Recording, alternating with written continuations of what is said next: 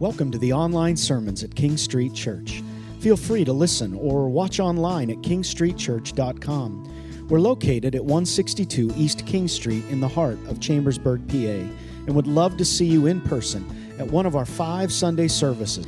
We certainly hope you enjoy this morning's message. Morning, church. Those of you here in Baker, gathered over in the sanctuary, maybe you're watching online somewhere else in the world. I want to ask you, are you the kind of person that likes to go to the end of a book before you read the whole book and see what happens? Are you one of those? No, most people aren't. They like to, be surprised as you make your way through the book and not jump to the end. But I want to tell you that as followers of Jesus, there are times we need to be reminded of the end of the story, because we have the end of the story. We know the end of the story. We just, here in Baker, sang the Revelation song. I know you sang it over in the sanctuary as well. It's called the Revelation song because it's right out of Revelation chapters 4 and 5. And we need to be people constantly reminded of Revelation chapters 4 and 5. John, the apostle who wrote the gospel, was up in his 80s, maybe 90s. He's exiled as a prisoner on an island called Patmos, just off the coast of western modern-day Turkey. We know exactly where it is. And there he was, and he says it was a Lord's Day, early on the Lord's Day, and he said, after this, he said, I looked, this is Revelation 4, and there before me was a door standing open in heaven. And the voice I had first heard speaking to me like a trumpet said, come up here and I'll show you what will take place after this. He said, after this I looked, and there before me was a throne. And the one who sat on it had the appearance of jasper and carnelian and diamond, and a rainbow resembling an emerald encircled the throne, and 24 elders bowed down before him, and they said, you alone are worthy, worthy, worthy to receive honor and glory and power. And then, John says, I saw in the right hand of the Father sitting on the throne a scroll, writing on both sides, sealed with 7 seals. And I saw a mighty angel, he says, proclaim in a loud voice, who's worthy to break the seals and read the scroll? Nobody in heaven and on earth or under the earth could open it or even look. And I wept because nobody could read it. Nobody was worthy. Then one of the elders looked up and he said, don't worry, don't weep. Look, the Lion of the tribe of Judah, the Root of David, has triumphed. He is able to open the scroll and open its seals. And then I saw a lamb looking as if it had been slain. And this is when John, in this vision, sees Jesus. And he said, when this lamb had taken the scroll, the elders fell down before the lamb, each with a harp. And they held golden bowls full of incense. Get this, these bowls are filled with the prayers of God's people. You want to know where your prayers go? They go right before the heavenly throne as prayers of incense before God our Father. And then they sang, listen to the song they sang. You are worthy. We just sang it, didn't we? You are worthy to take the scroll, to open its seals, because you were slain, and with your blood you purchased for God people from every tribe, language, and people and nation. You have made them to be a kingdom and priests to serve our God. Church, that is the everlasting story. That is the never-ending story that we are a part of. We need to be here today. We need to be listening to this today to be reminded of the end of the story, don't we? Because we get so caught up in the middle of the story and we're not, we think we are uncertain of how it will end. Oh, we're not uncertain. We know how this story ends. And it ends with this song that ties two things together. One is the cross of Jesus, the Lamb of God, slain from the foundation of the world, the cross and the blood of Jesus that purchased people from every tribe, tongue, language, and people all around the globe. It connects the cross with world evangelism, the cross with the upper story of what God is doing. And with that in mind, turn with me to John 12, because this is exactly what happens in John 12. It is exactly what Jesus is describing in John 12, verses 20 to 36. This is immediately on the heels of Palm Sunday, where Jesus rode in and comes in as the king into Jerusalem. And it's called the triumphal entry. And right on the heels of that, we have verse 20 down to 36. Let's look at it. Now, there were some Greeks among those who went up to worship at the festival of the Passover. They came to Philip, who was from Bethsaida up north in Galilee, right along the shores of the Sea of Galilee. And they had a request, these Greeks. "Sir," they said, "we would like to see Jesus." What a great request. We want to meet Jesus. Philip, he I guess didn't feel like he had enough security clearance to make this request, so he goes and gets Andrew, who's also from up in that area. They're old friends. And then Andrew and Philip together then go to Jesus. And this sparks in Jesus a sermon, a response that isn't directly to the Greeks that ask for an audience, but it sparks this answer. He says, "The hour has come for the Son of Man to be glorified. Truly I tell you, unless a kernel of wheat falls to the ground and dies, it remains only a single seed. But if it dies, it produces many seeds. Anyone who loves their life will lose it, while anyone who hates their life in this world will keep it for eternal life. Whoever serves me must follow me, and where I am, my servant will also be. My Father will honor the one who serves me. Now," Jesus says, "my soul is troubled. And what shall I say? Father, save me from this hour? No. It was for this very reason that I came to this hour. Father, glorify your name." And then a voice from heaven boomed out, "I have glorified it and will glorify it." The crowd gathered there heard it. They thought it was thunder or maybe an angel speaking to him. Jesus then said, "This voice you just heard is for your benefit, not mine. Now is the time for judgment on this world. Now the prince of this world will be driven out. And I, when I am lifted up from the earth, will draw all people to myself." He said this to show the kind of death he was going to die. Well, the crowd spoke up. "Oh, we've heard from the law that the Messiah will remain forever. How then can you say the Son of Man must be lifted up? Who is the Son of Man?" Then Jesus said, "You're going to have the light just a little while longer. Walk while you have the light before darkness overtakes you. Whoever walks in the dark doesn't know where they're going. Believe in the light while you have the light, so that you may become children of light." And when he had finished speaking, Jesus left and hid himself from them. What a great passage. And there's two main focuses in what I just read for you. One is the cross.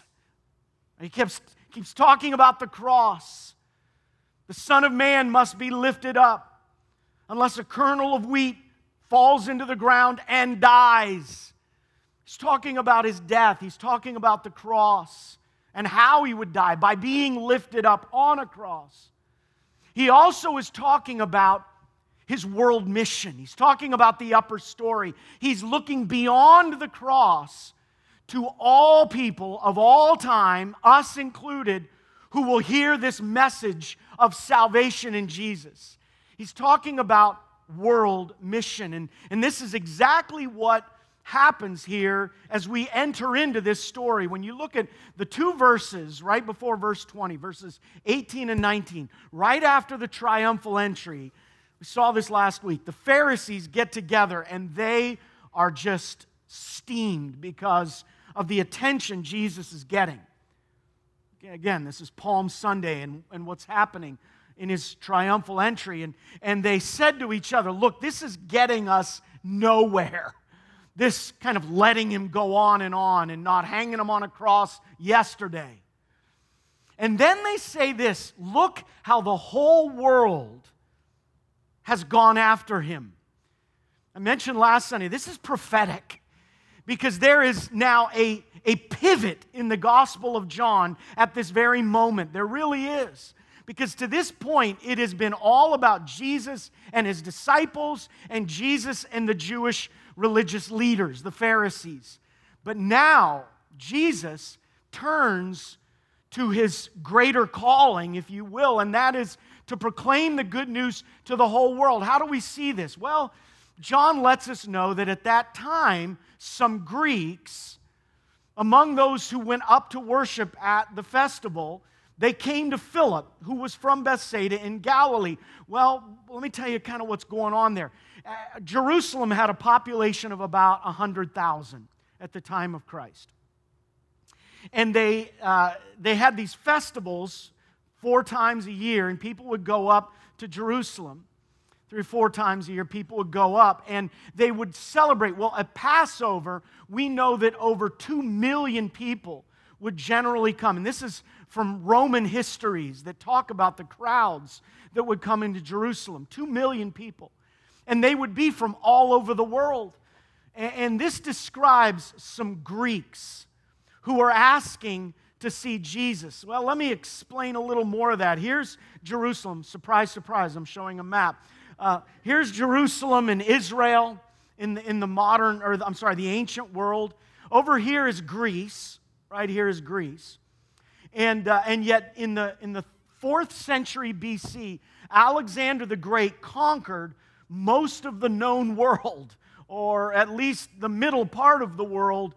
He conquered, and it was called Hellenism. He spread Greek language, Greek culture, Greek thought, the Greek gods. They were spread throughout most of the known world at the time, at least through the lens of the Bible. And we have these people, not just from Greece, but those of Greek culture that are coming into Jerusalem because they're intrigued by the God of Judaism.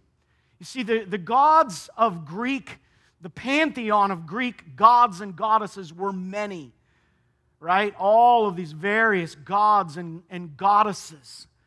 And there were many Greeks and those who were part of the Greek world that were interested in this one God, this God of justice and God of love and the commands given. And they were drawn to worship or to at least check him out. And many of those that would come to the Passover festival weren't Jews. They were Greeks, and they were looking for hope. And in fact, what do they say? They said, we want to see Jesus. They're seekers. And not only are these literally from Greece, but they're Gentiles. They're from the world, if you will. In fact, this so speaks to exactly what Jesus said to Nicodemus way back in John 3, right? You know the verse, for God so loved who? The world. That he gave his one and only Son so that whoever believes in him will not perish but have life eternal. For God didn't send his Son into the world to condemn the world, but to save the world through him. This is pointing us so much to Jesus' greater mission on the cross. Because how would Jesus do this? How would he show his love to the world? By dying for the world. In fact, just a few earlier verses in John 3, Jesus said to Nicodemus, just as Moses lifted up a snake in the wilderness, so the Son of Man must be lifted up. That everyone who believes in him will have eternal life. What is Jesus talking about way back here in John 3, he's talking about the cross. But more specifically, as we come to this passage in John chapter 12, he's describing his hour. The hour is what Jesus talks about. Jesus replied in verse 23 of John 12, "The hour has come for the Son of Man to be glorified." Now, he's not talking about 160-minute hour. He's talking about this passion that is taking him to the cross. His hour equals the cross. It is his death and agony and suffering. It is his betrayal and his giving of the Passover meal and communion. It is all of the agony surrounding the cross. That is his hour. And just so we know clearly, during the 3 years of his public ministry, Jesus knew that the hour of his death was looming on the horizon. It is why he came. He was fully aware of his hour, his passion, the cross. Look back at John 2. I'll put it on the screen here. When Jesus, in his very first miracle, turning the water into wine, and he's at this wedding, and the wine runs out, and Mary says they don't have any more wine, and Jesus says, "Woman, well, why are you involving me?" Well, Jesus said this because, what? My hour has not yet come. My hour is not yet come. Or look at chapter 7 of John. Jesus was teaching in the temple courts. He says, "You know me. You know where I'm from." Talking about Nazareth in Galilee. He said, "I'm not here on my own authority, but he who sent me is true. You don't know him, but I know him because I'm from him." See, I'm really not from Galilee. I'm from heaven. At this, they tried to seize him, but nobody laid a hand on him. Why not? Because his hour had not yet come. Same true in chapter 8. "You don't know me or my Father," Jesus replied. "If you knew me, you'd know my Father also." He's teaching in the temple courts when he said this, yet no one seized him because his hour had not yet come. His hour. His hour is his passion. His passion is his death, and his death is his cross. Verse 24, Jesus said, "Unless a kernel of wheat falls to the ground and dies," germinates, is really what happens. It's transformed, and something transformative happens. It remains only a single seed, but if it dies, it produces, get this, many seeds. Jesus is talking here really about the principle of multiplication. See, not only is he seeing the cross, but he's seeing beyond the cross, isn't he? He's seeing what will happen throughout all of time in the upper story, the principle of multiplication. And he uses the image of a kernel of wheat. Now let me just move that over to a kernel of corn.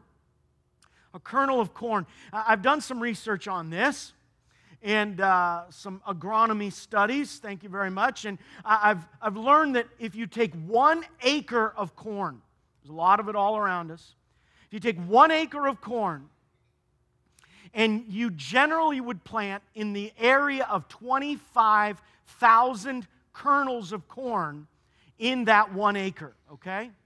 And if every one of those kernels of corn that is planted, 25,000 of them, if every one of them germinated, and generally the yield is about 75 to 80%, but let's just say 100% of those 25,000 kernels of corn germinate. Do you know how many kernels of corn in one growing season would be produced in that 1 acre? It goes from 25,000, get this, to 21 million. Wow. In 1 acre. It's the principle of multiplication. You see, Jesus is talking here about his own life and what he came to do, to die on the cross. But I want you to get this, guys. He's talking about us as well. He's inviting us into the story. He does that. Look at verse 25. Anyone, now he's turning this on us. Anyone who loves their life will lose it. He's talking about living in the lower story just for the lower story, forgetting what's really ultimately going on. He said, if you love your life, in other words, if you build everything you do and love around this life of yours, you are going to lose it. Bam, loser. Sorry. Couldn't resist. I was a youth pastor for 20 years. You're going to lose it. If this is all you think there is, you have lost already. Because you've lost sight of the upper story. You are trapped in the lower story. While anyone who, and this is hyperbole, he doesn't say we need to hate our life, but he's talking about contrast. Anyone who hates their life in this world. In other words, the person for whom this world is not the end-all and be-all will keep it for eternal life. You know what Jesus is talking about here? He's saying that we have to live lower story lives with an upper story mindset. This is what he's teaching us. We have to live lower story lives understanding the end of the story and the never-ending story. You see, the upper story ultimately is that we are to expect the greater reward. Can I ask you to write that down? Expect the greater reward. This is a mantra that we need to embed deep in our souls. We need to think about this in the choices that we make, in the way we live our lives. Expect the greater reward. Jesus says it here in verse 26. Whoever serves me must follow me. You've got to follow me. For where I am, and I really believe when Jesus says this, where I am, he's really now speaking to us from where he is right now, which is exalted in glory. For where I am, my servant, those who follow me, serve me, love me, will also be. My Father will honor the one who serves me. This is talking here about expecting the greater reward. Just 2 chapters later, Jesus says in John 14, don't let your heart be troubled. You believe in God. Believe in me. My Father's house has many rooms. If that weren't so, I would have told you that I'm going there to prepare a place for you. And if I go and prepare a place for you, I'm going to come back. It's the upper story, folks. I'm going to come back and take you to be with me so that where I am, you also will be. This is expecting the greater reward. And then we come to verse 27. Verse 27. Jesus shifts gears here. And he says, now my soul is troubled. What I believe happening in the Gospel of John at this, I see this as a watershed moment in John. For everything up to this point, Jesus has been in conflict, but now what does he do? He turns to the cross, and it's like a cold wind blows over his heart. Now my soul is troubled. And what shall I say? Father, save me from this hour? See, everything, as I said, up to this point has been this conflict between him and the Jews and the religious leaders. And from this moment on, Jesus has his sights fixed directly on the cross. Father, should I pray that this hour pass from me? Verse 29, he says, no. End of 27, 28. It was for this very reason that I came to this hour. Father, glorify your name. And then I love how we get a taste of the upper story. Even in this very moment, a voice thunders from heaven, just reminding all of us, right? Jesus said, this didn't happen for me. This happened for y'all, for yuns. This happened so that you would be reminded of the upper story, even in the moment. Oh, I have glorified it, and I will glorify it again. And then look at verse 31. Jesus says, okay, now is the time. for judgment on this world. I think about what Todd Beamer said on 9/11, right? In the airplane, he said, all right, let's roll. Remember that line? Let's roll. And I hear Jesus saying that right here, right now.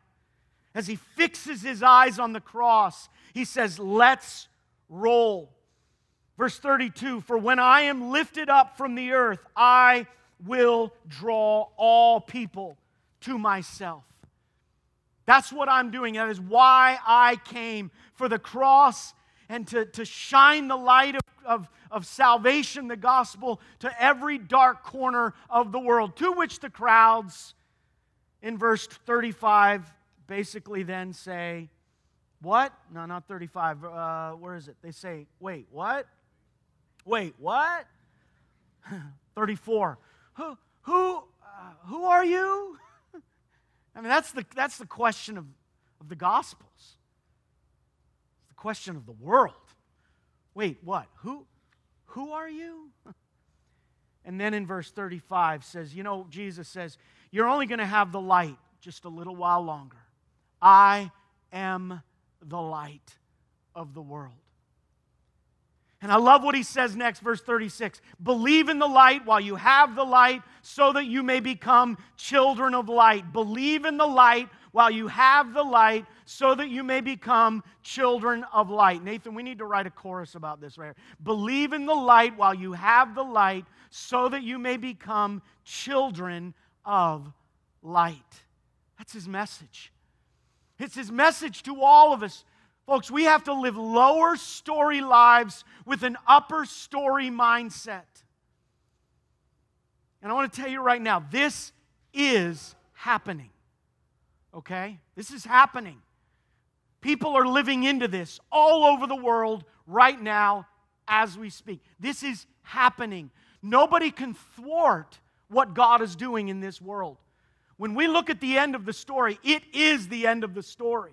The story that we are all in. I want to tell a quick story just that happened this last week in my life that just brings this home, that reminds me of what God is doing to shine His light into the dark corners of the world. My daughter, when she went through high school, she just graduated from college, my oldest daughter. But back when she was in high school, she was involved in a lot of different areas she was in this and that. She was very involved. She had a lot of friends, public high school, that didn't know the Lord. And one of her friends was a particularly kind of a positional skeptic, if you will. This friend of my daughter's let me start by saying she was brilliant. National Honor Society. I think she either got a 35 or a 36 on her ACT. If you don't know what that means, it's called perfection, all right? This gal was brilliant. And we prayed for her as a family. My daughter would talk about her, and we'd have her in our home, and she was part of my daughter's friendship circle, but she did not know the Lord and was very, very vocally skeptical about church and Jesus and the Bible. But we began praying for her. And I'm not just saying that. We really prayed for this young woman a lot. She was on our prayer list as a family. Well, I want to jump the story. She left. She got a full ride. There were universities clamoring for this gal. She was great in science and math and all of that. And they were clamoring full rides anywhere she wanted to go. And she chose a particular university, State University in the Pacific Northwest. Fast forward now to 2 nights ago. We had a Skype conversation with this young woman because she was asking our family if we would support her because she's going to use this coming year on a state school campus, university campus, as part of a Christian ministry because she's going to be sharing Christ with people at this state school in the Pacific Northwest. Yes. She told us the story of how she went to this school, and the very first people that met her at her car door, help her get her stuff into her dorm room, were from this Christian ministry. These students shining the light. And they showed her compassion, and they hung out with her, and they liked her, and she didn't have any other friends, and she was scared, and she just started hanging out with them. And it wasn't long before they said, hey, would you mind coming to one of our campus gatherings? And she said the other night, she said, I'm going to tell you right now, I only did it because I was going to prove them wrong. She said, I thought I was going to find out that they were really fakes, that they didn't really care about me. They just cared about their agenda, what they were all about.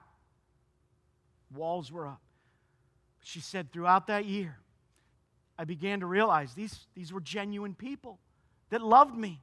And I enjoyed being with them. And I was starting to get my questions answered. And one of them asked me out to coffee. And we had coffee for the next 3 years, once a week.